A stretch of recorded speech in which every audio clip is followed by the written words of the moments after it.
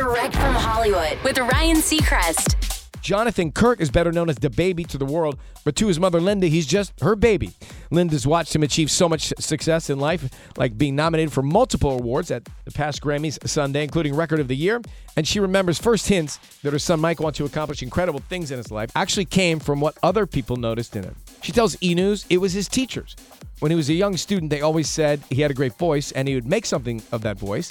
Due to COVID protocols, artists were only allowed to have one guest accompany them to the Grammys, and DaBaby made sure that mom was there.